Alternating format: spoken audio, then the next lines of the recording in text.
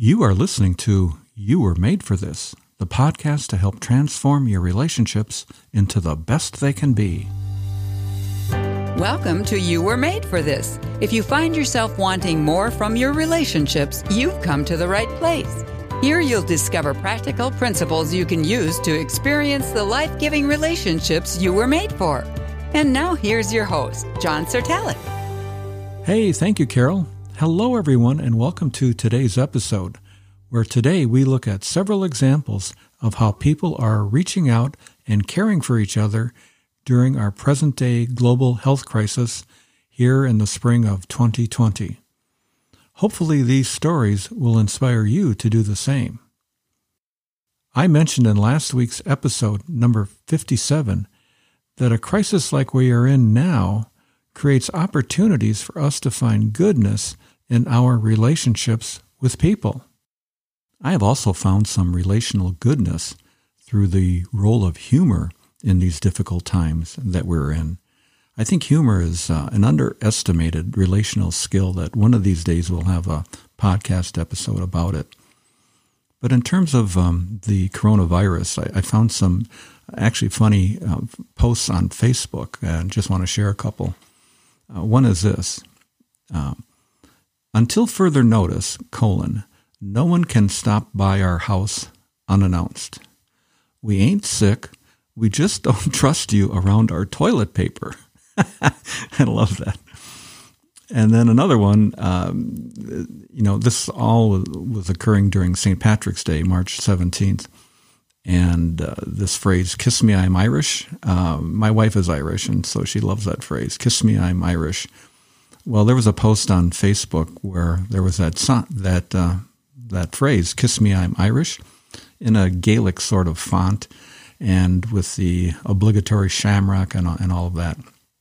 Well, it's hard to describe on a podcast here, but the phrase, the "kiss me" phrase, is crossed out with a big black X, and above it is the following: "Wave to me from at least 6 feet away.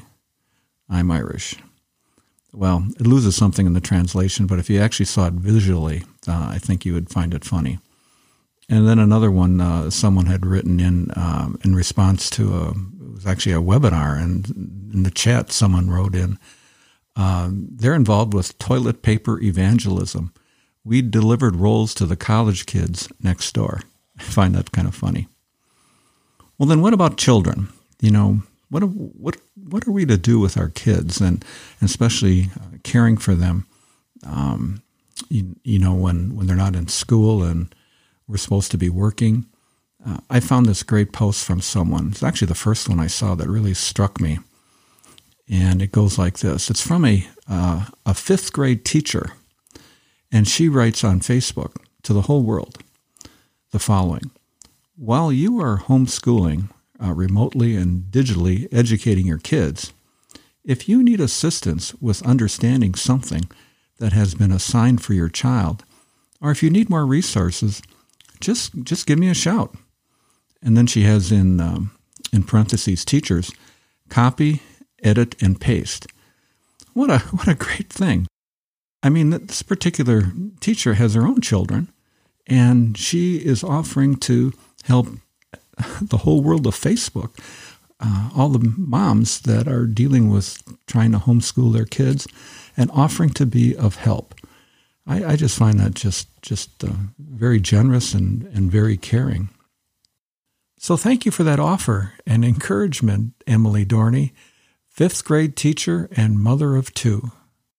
I found another post on Facebook for missionaries, and it goes like this: "Welcome to," and then in quotes, "At Home Together.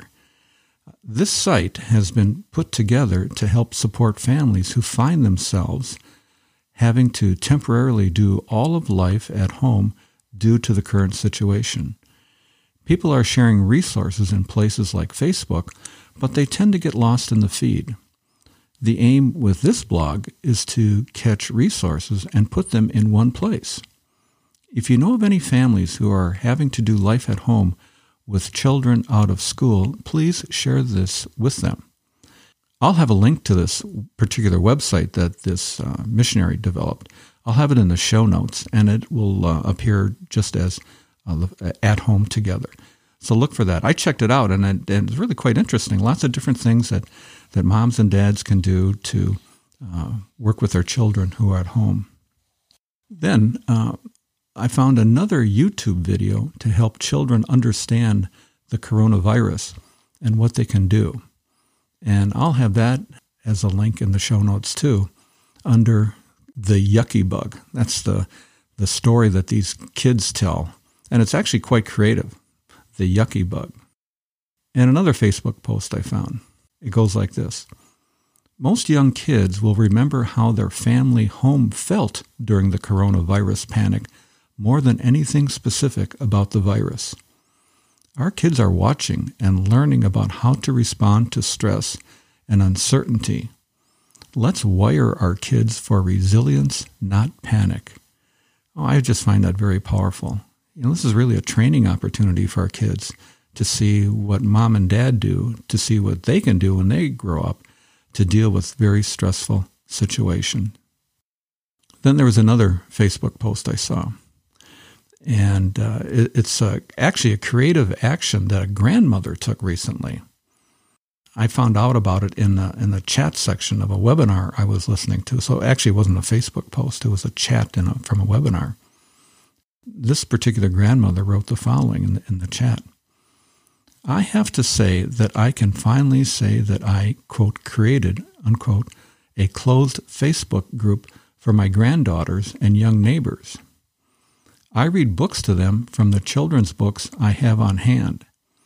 Wow, that's very creative as a grandmother to start her own private Facebook group. I bet that was a challenge for her. And then use it to read stories to her grandkids and their friends.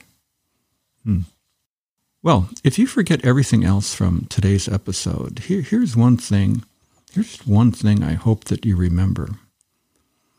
A crisis, whether it's global, national, or on the street where we live, is just a great opportunity to give people a picture of who Jesus is as we care and serve others.